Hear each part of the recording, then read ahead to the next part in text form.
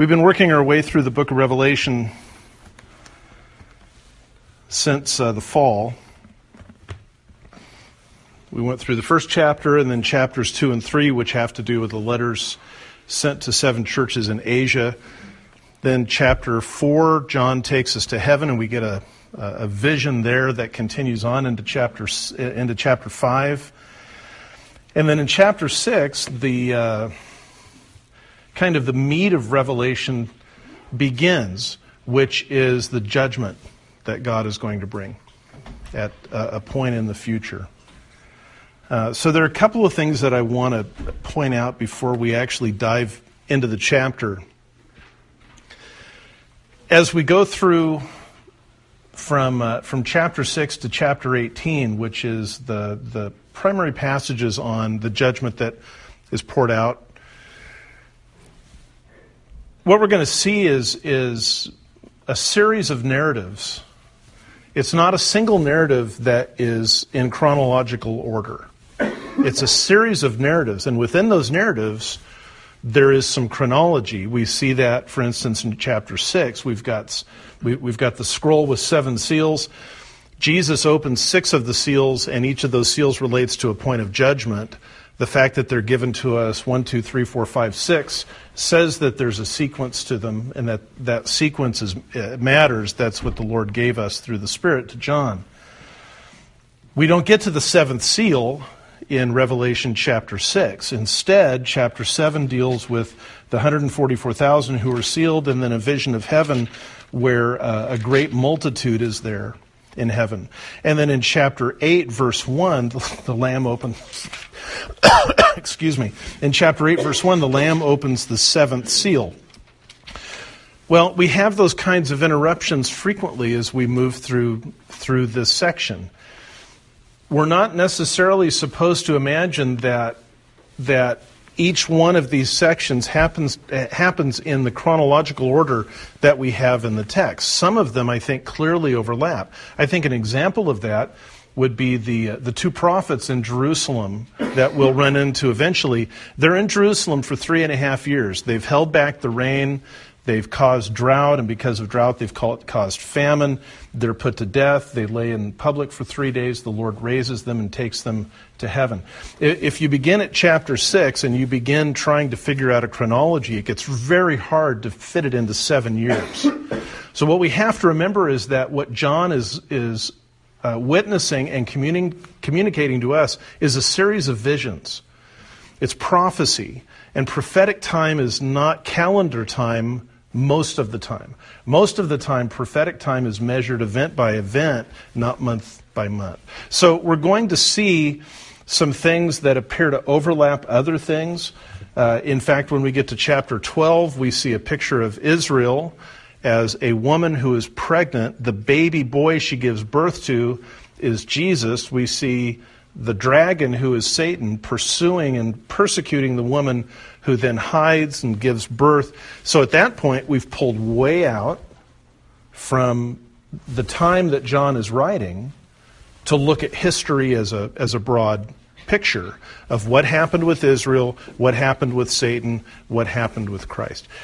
The reason that I bring this up is that at least some of the questions about Revelation have to do with those issues of time. When will this happen and when will that happen? And sometimes we don't know. Sometimes we're simply given these pictures and the Lord is going to bring all these about as He purposes. We're also going to see, and this is very important, and I will try to remind you of this frequently as we go through. We're going to see that God's judgment against the wicked world is systematic and methodical and meticulous. It is not an explosion of anger, a divine temper tantrum. It's deliberate. It's the act of a holy judge who is, through a series of acts on his part, bringing everything into final resolution. The elect to knowledge of Christ and to eternal life, and the wicked to eternal condemnation, the demonic realm to eternal condemnation as well. And we'll see that. That's a very important part of what we see, is that it's deliberate and systematic. So let's begin at Revelation chapter 6, verse 1. John writes, "Now I watched when the Lamb opened one of the 7 seals, and I heard one of the 4 living creatures say with a voice like thunder, 'Come.'" Now we're going to see this picture 4 times with these first 4 seals, that the living creatures speak out and say, "Come." And what that tells us is that the judgments that take place are not natural events that the Lord just kind of bends and repurposes to his use. He is deliberately bringing these things about. They're being commanded from heaven. They're being ordered by the Lord. Verse 2, he says, "I looked and behold a white horse, and its rider had a bow, and a crown was given to him, and he came out conquering and to conquer." The white horse represents leadership, certainly. The bow is a symbol of military power. The crown represents ruling. This rider on the white horse is sent out at a point in time conquering and to conquer. Some views are pointing at this as being the Antichrist. I think that, again, because we're looking at a vision, we're not looking at history in advance, we're looking at a vision. I think it's quite possible that what takes place is the militarization of the world and conflict taking place on the face of the earth. In 2014, a study showed that about 90% of the nations in the world were involved in a military conflict with another nation.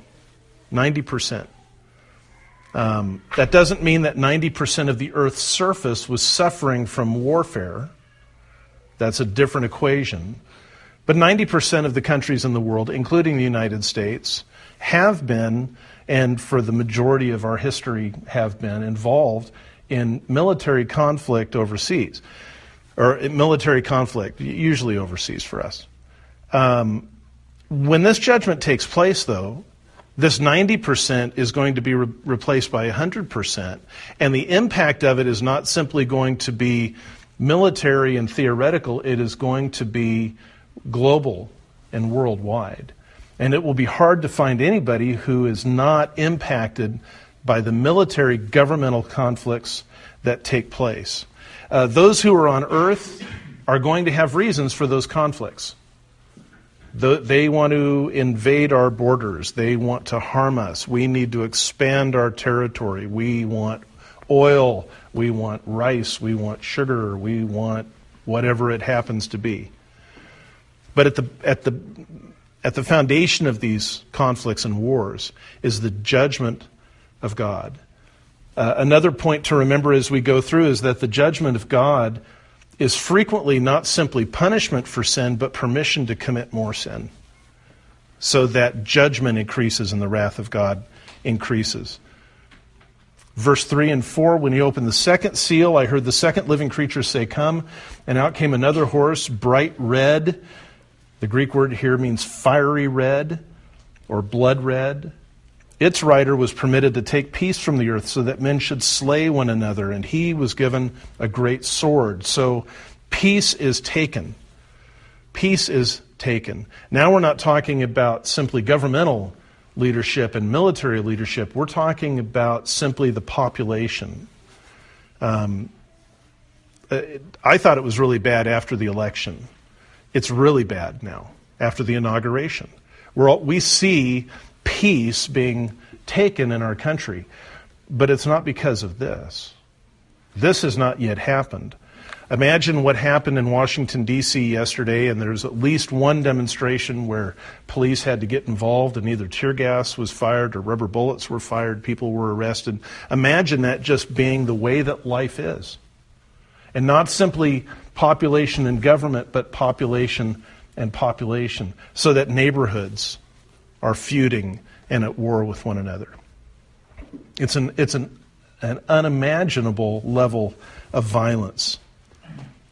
A sword is an instrument of violence. The words of Scripture matter. So this rider is given a sword for the sake of violence, but the sword is described as a great sword.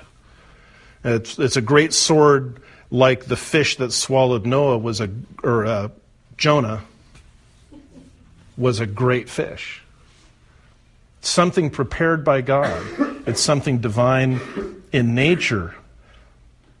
Moving on to verse 5 then, when he opened the third seal, I heard the third living creature say, "Come," and behold, a black horse, and the rider had a pair of scales in his hand. And I heard what seemed to be a voice in the midst of the four living creatures saying, "A quart of wheat for a denarius, and 3 quarts of barley for a denarius, and do not harm the oil and the wine." Black is the color of darkness, of course. Black is used to depict sin in Scripture. It's used to depict ignorance in Scripture and need and lack. The rider has a pair of scales in his hands. These are not the scales of justice. These are the scales of commerce.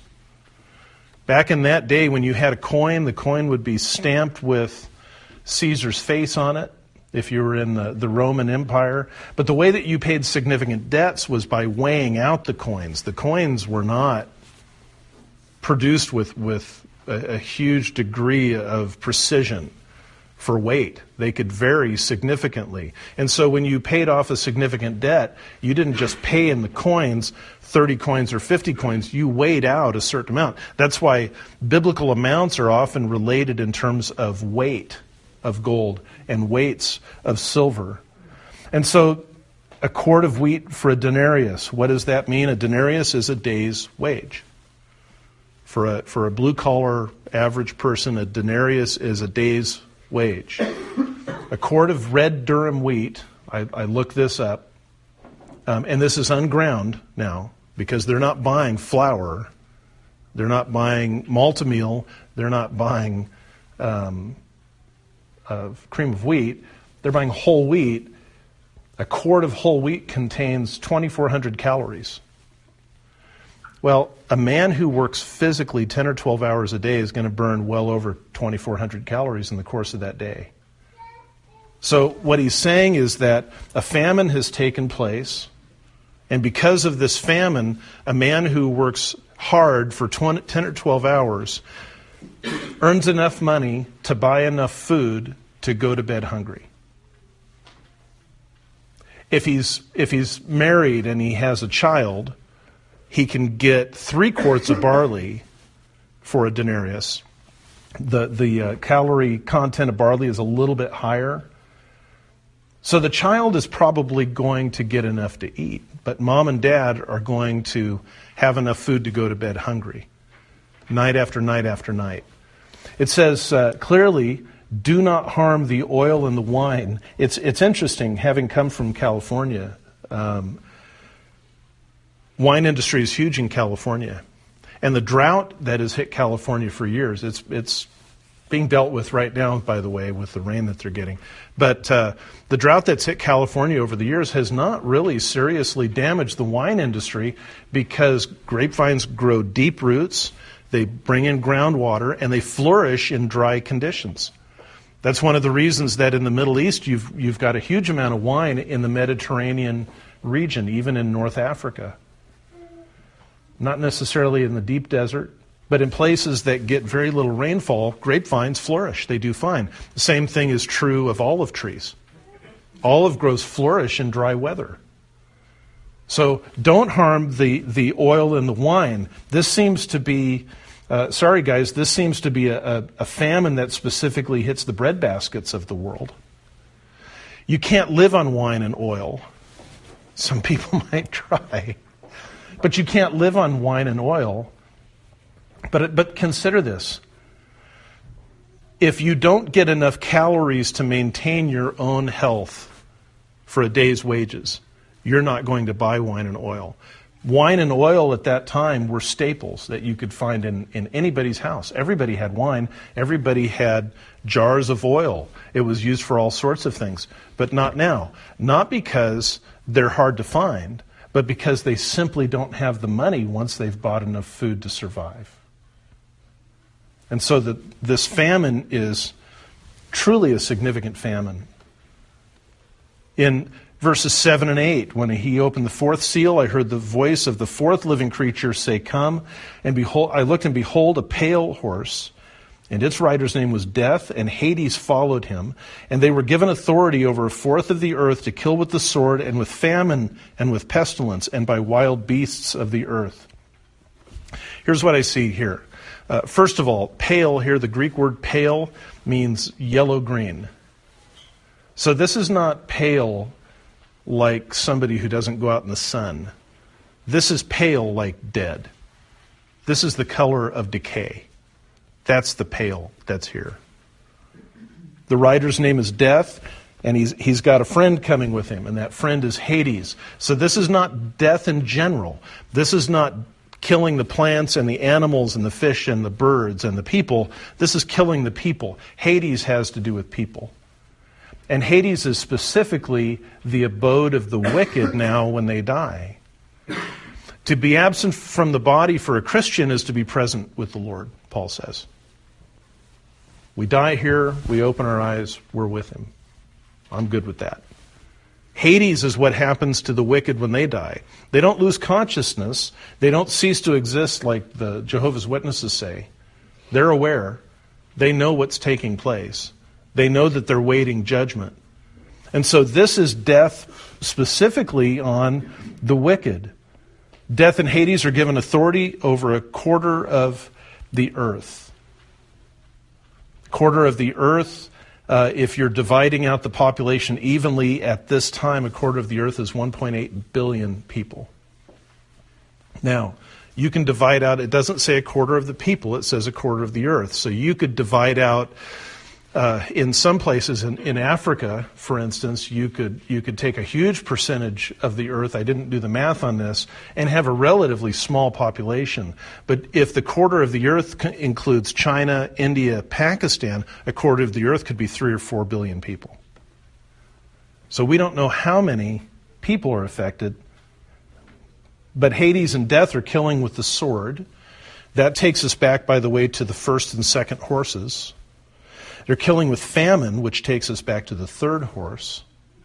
And then they kill with pestilence and by wild beasts of the earth. Pestilence is disease and infection, plagues, physical plagues. I think it all just fits really tightly together. That when you have the kind of violence that is taking place with the first two horses, and you have the kind of famine that's taking place with the third horse, and you have in a very short span of time, a few months, hundreds of millions or 1 billion dying, and you don't have the ability to deal with their remains, you're going to have disease. Disease beginning from the decay and the corruption of those bodies, but then you have the animals who eat those bodies, you have rats and mice and other vermin, you have the fleas and the ticks that feed on them, and wild animals of the earth. Well, the wild beasts of the earth, the predators, eat the herbivores of the earth. The herbivores of the earth are eating the same produce and the same kind of food that's destroyed in the famine. And so maybe what he's saying here is the same conditions that destroy corn crops and barley crops and wheat crops and soybean crops are destroying the food that's eaten by deer and by other animals. And so the predators, having no more prey, begin looking at people. It's a picture of, in a sense, and it's repeated a little bit in the sixth seal, it's a picture of the earth itself, creation itself, turning on man. Man was originally given dominion over the earth, to tend it, to dominate it, to subdue it, and to make it produce for him in the judgment of God. The creation suffers because of man's sin and because of our fall. There's a point where creation begins to pay man back through this. So that's the first four. When we come to the fifth seal, the circumstances change. Verse 9, when he opened the fifth seal, I saw under the altar the souls of those who had been slain for the word of God and for the witness that they had borne. So the first 4 seals are a view of what's going to take place on earth. The 5th seal is a view of what's taking place in heaven. And John says, I saw the souls of those, disembodied souls of those who had died for the testimony of Jesus Christ. They cried out with a loud voice, O sovereign Lord, holy and true, how long before you will judge and avenge our blood on those who dwell on the earth? Now, we're not told that these are people who died in the Great Tribulation. And in fact, the Great Tribulation is just beginning. So these are martyrs going back to Stephen. These are martyrs really going back to the prophets of God who were killed by the leaders of Israel that Jesus talked about. And they pray for vengeance. Now, Jesus said that we are to love our enemies, pray for those who despitefully use us. Matthew chapter 5. We see Stephen, or Jesus himself, forgiving his killers for crucifying him. Father, forgive them, for they know not what to do. Not forgiving them every sin that they've ever committed, but forgiving that act. Stephen, the first martyr in Acts chapter 7, asks the Lord to forgive those who kill him for that act. Paul, in Romans chapter 12, commands us to bless those who persecute us, to pray for them, to repay no one evil for evil, to overcome evil with good, and to never avenge ourselves, but rather, he says, leave room for the vengeance of God. I will avenge, God says. Well, now we come to heaven, and the attitude of the saints who are in heaven, who've died, is glorify your name, destroy the wicked, avenge our blood. Why is it okay for them to want this and not okay for us to want this? They don't have sinful flesh twisting and perverting this notion. We're just blind and ignorant as to the state of other people's lives and other people's hearts. We've got no idea who they are. We've got no idea why they do what they do. And frankly, we have no idea who the Lord is going to call to salvation. And so we are not to take vengeance on others. We are to love them. We are to pray for them and let God do what He's going to do. In heaven, having been freed from sinful flesh, not that the saints in heaven have got a perfect view of what's going on earth, but simply having been set free from sinful flesh, they can now ask God to avenge them and to vindicate their faith and to glorify His name and destroy the wicked without their own sin polluting that desire. What's interesting is then in verse 11, they were each given a white robe. The only white robe I know of is the righteousness of Christ. And they're told to rest a little longer. We might be tempted, and you might even have a translation that says they were told to wait a little longer. But they're not simply told to wait. They're told to rest. They're being cared for there. Until the number of their fellow servants and their brothers should be complete, who are to be killed as they themselves had been. Well, now, what does this have to do with final judgment? Nothing is said about judgment on earth here. Well, what the Lord has just said to them at this point, as the Great Tribulation, as the judgment of God begins to take place, they say, okay, now that judgment is taking place, avenge us. And the Lord says, I will, but there are saints yet to die for their testimony. And when I avenge, I will avenge once and for all time. And so you wait for them. You rest and be patient and wait for them. And those who kill them will suffer the consequences of that sin. They will suffer judgment for the murdering of my saints, is what the Lord says. And in doing that, they prove that the judgment against them is perfectly justified and fully justified. We're going to see in the next seal, but I'll just kind of give you a little bit of a heads up. If it were possible for human suffering to humble people and bring them to a desire for forgiveness and knowledge of Christ, then the 7-year tribulation would bring about the greatest revival ever known to man, because there's more suffering on the face of the earth during those 7 years than there ever has been.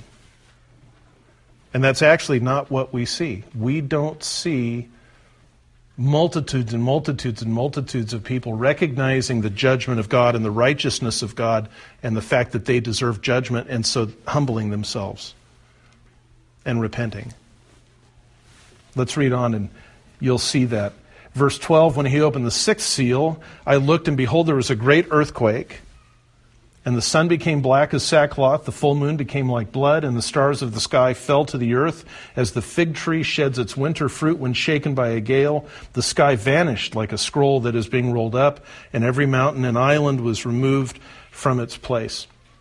Now, earlier in the week, if you were at one of the studies, I talked about a universal impact here. And as I looked at it, I've changed my view.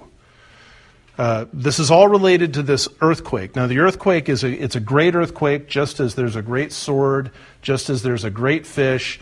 It's something that is magnified beyond anything we can comprehend. It's a global earthquake. It's a global earthquake. If you know anything about earthquakes, you'll understand that there can be no such thing as a global earthquake. The surface of the earth is covered with massive plates called tectonic plates. Earthquakes happen along the edges of two plates where they butt up against each other and they create friction and they hold until the pressure becomes unbearable, and then it slips just a little bit. Sometimes it's just a few inches. I grew up on the California coast where the North American plate meets the Pacific plate. Now, the North American plate runs from the California coast to the middle of the Atlantic Ocean. These plates are massive.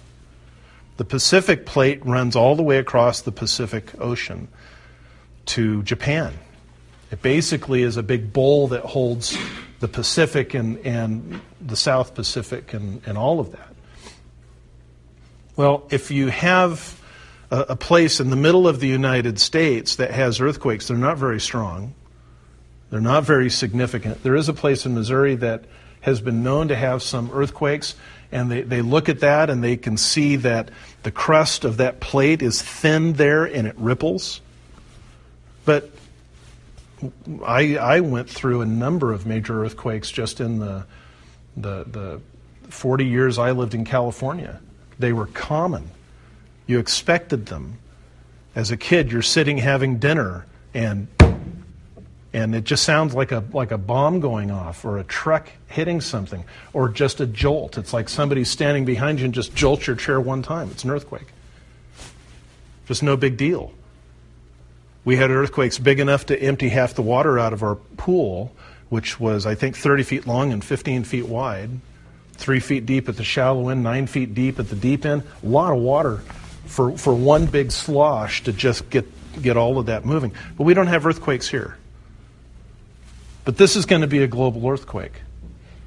And that's because it's not through natural causes. It's not through tectonic pressures. It's something that God does deliberately. As a result of this, then the sun becomes black as sackcloth.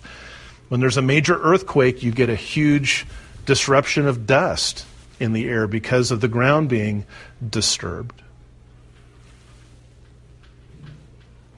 So looking at the sun after that takes place is going to be like looking at the sun now through burlap, with it diffused and hard to see. The moon is going to become as red as blood. Well, we kind of get that around harvest.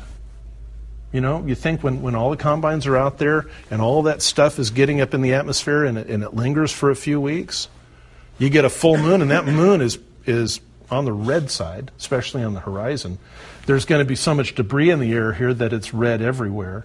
The stars of the sky are going to fall to earth as the fig tree sheds its winter fruit when shaken by a gale. I think what John is saying is that as the earthquake takes place and as that cloud rises, all of those stars are simply going to be covered up. It's going to look like they've all fallen. The sky vanishes like a scroll that's being rolled up. And this is the power of this earthquake. Every mountain and island is moved. Every mountain and island is moved. So whatever else happens as this earthquake takes place, those edges are going to be very, very vulnerable.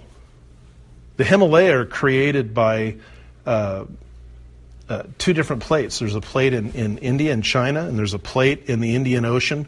And the plate in the Indian Ocean is moving north. And as it moves north, it continues to push the Himalayas up. Everest grows by a quarter inch a year.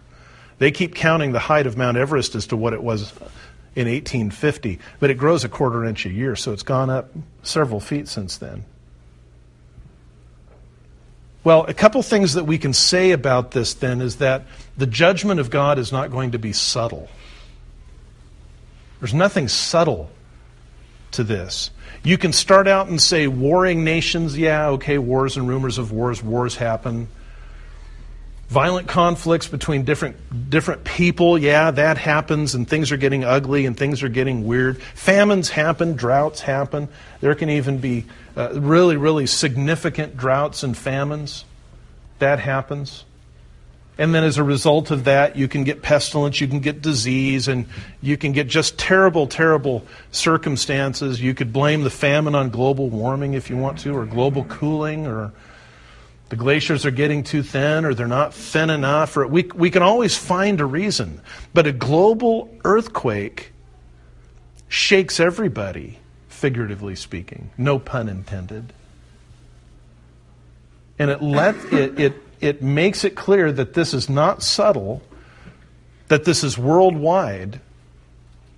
And look at the response of the people, verse 15. Then the kings of the earth and the great ones and the generals and the rich and the powerful and everyone, slave and free, hid themselves in the caves and among the rocks of the mountains, calling to the mountains and rocks, fall on us and hide us from the face of him who is seated on the throne and from the wrath of the Lamb, for the great day of their wrath is come, and who can stand? So one thing about this earthquake is that it once and for all destroys atheism.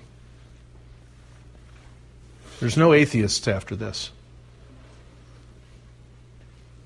And I don't know if we're expected to believe that every single person on the face of the earth understands what is happening. But enough understands what's happening in terms of the judgment of God that that's the characteristic. This is the wrath of God. This is the wrath of the Lamb of God. Who can stand? But look at what they do. Wouldn't you want to think after conquering, after popular violence, common violence, after a famine that destroys so many, after death and Hades devastate a quarter of the earth's surface,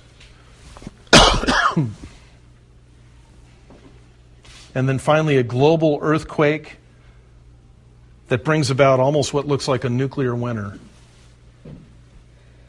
Wouldn't you think that people who are aware that this is the wrath of God coming would humble themselves and repent and pray? Call out for mercy? Appeal to the God who is judging the earth for salvation? They don't do that. They don't do that. The caricature, the characteristic picture of people on earth is that they will prefer death to repentance. They will prefer death to humility. They would rather die in their sins than admit that they were wrong and have eternal life.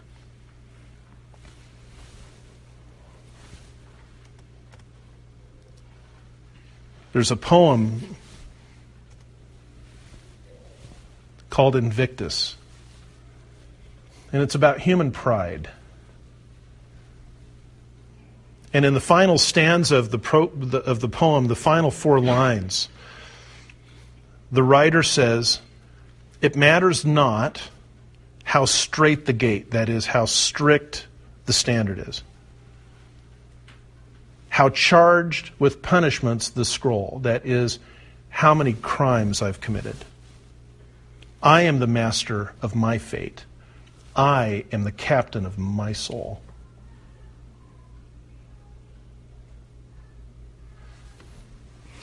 The problem is, the man writing that said, I am man, hear me roar.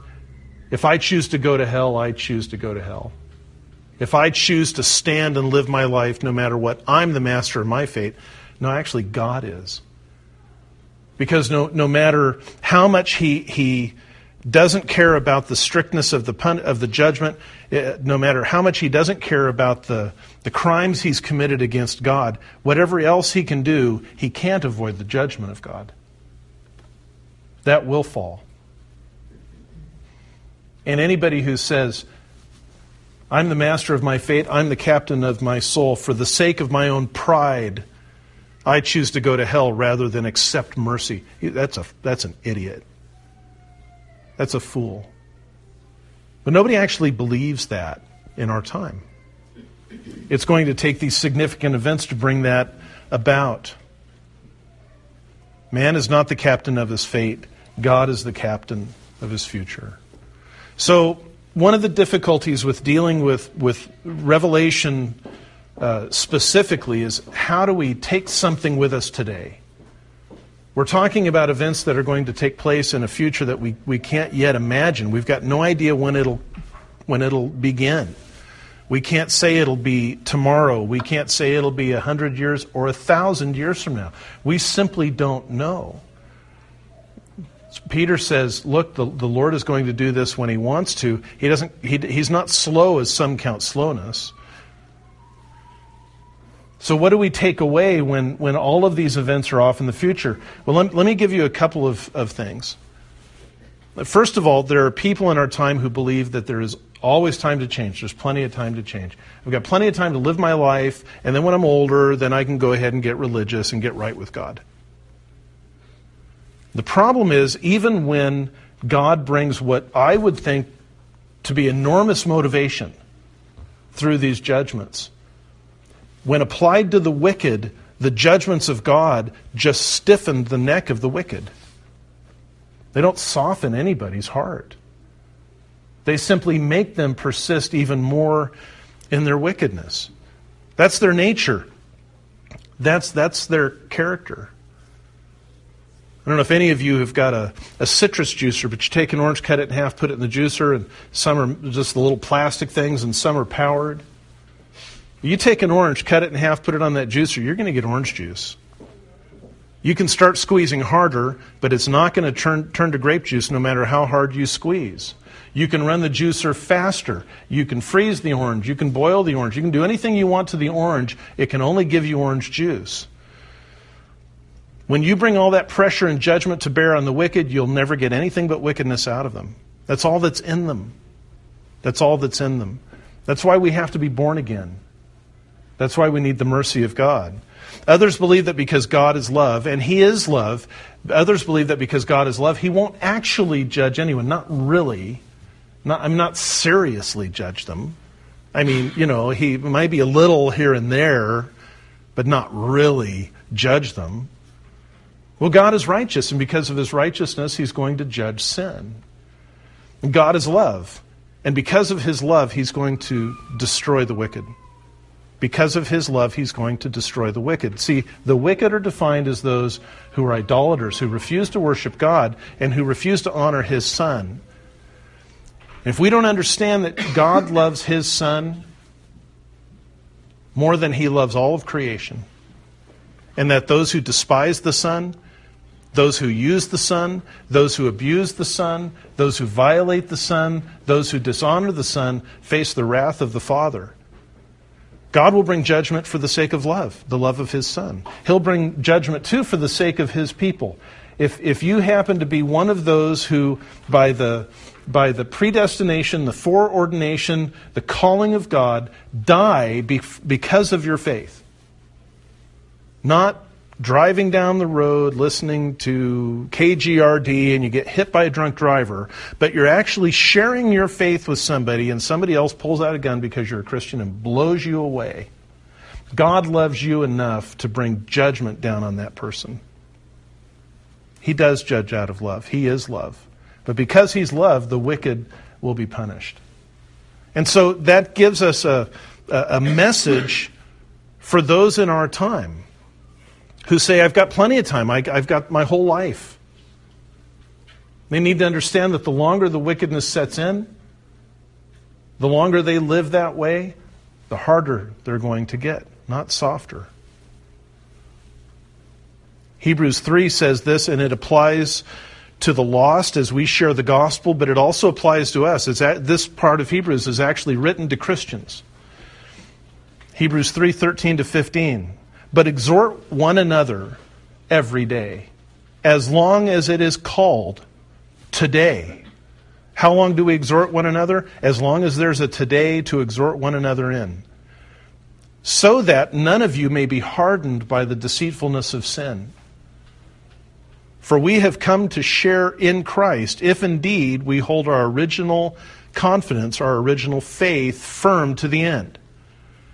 People ask me if I believe in once saved, always saved. In a sense, yes, but in a sense, no. What people mainly mean by once saved, always saved is, do you believe that you can pray to receive Christ and then walk away and live as though nothing had ever happened and go to heaven? And I would say no. No. That's because the picture of biblical faith is consistent faith, continuing faith. Not perfect, not flawless faith, but continuing. As it is said, he says, today if you hear His voice, do not harden your hearts. As in the rebellion. Today if you hear His voice, do not harden your hearts, as in the rebellion. As Christians, we need to be reminded that a time of judgment is coming, and because that judgment is coming, we dare not live as though there's no such thing as judgment. We also live in the full confidence, if you've put your faith in Christ, that Jesus bore the wrath of God for you, and there is no more wrath of God for you. Period. There never will be. There can't be, because Jesus bore the wrath of God for you. Bible doesn't say He bore it up to a point. He bore it for a moment. That He took 98% or 99%. If He bore the wrath of God and satisfied the wrath of God for you, He satisfied the wrath of God for the remainder of your life. The sin you're going to commit tomorrow has already been borne by Jesus on the cross. There is no more wrath of God. As a child of God, He'll discipline you. But discipline's world's different than punishment. Discipline is correction for the future. I'm going to teach you how to be different tomorrow.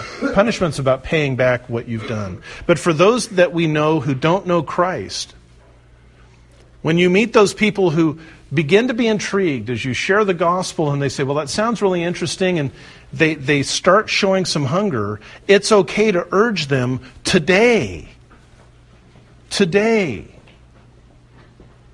You need to put your faith in Christ. We had a man at our church in California. He and his wife had been drug addicts, alcoholics, in and out of jail, lots of problems, lots of issues. She got saved, and he came over every once in a while, and we would talk, and she was certainly having an impact on him. And a bunch of us were getting ready to go to Promise Keepers in a month, I think.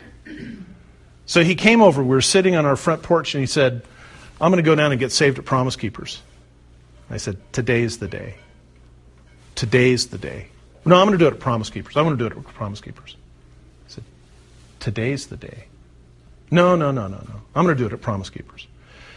Well, if you've ever been to Promise Keepers, the very first thing that happens on Friday night is an evangelistic message, followed by an invitation to come down to the field and pray with counselors who were down on the field.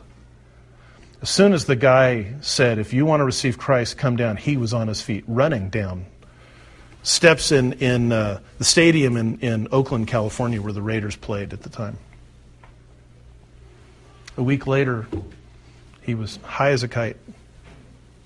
See, he thought he could manipulate the circumstances. And he wouldn't humble himself and believe in God's time. And so nothing happened except he went running down and said some words, and then started claiming that he was a Christian, and absolutely no change. There never was change in his life. It's okay to say people that we're witnessing to, if they begin to move toward Christ, and then start to hesitate, to say, today, you don't know that you have a tomorrow. There is no guarantee that any of us in this room, horrifying as it is, any of them in that room, have a tomorrow. The most heartrending funeral I ever did was in California. A young couple had been married for just a few months. His father owned a huge vineyard. He'd wanted to be a vineyard owner, and so his father gave him a couple of 100 acres of vines and a house. And on a Friday night, he and his wife, he was 21, she was 20. They went to mom and dad's for dinner, and then they walked back through the vineyard in the moonlight home. And she got up early to go running and leaned over to kiss him, and he was cold. It turns out he had a congenital heart defect.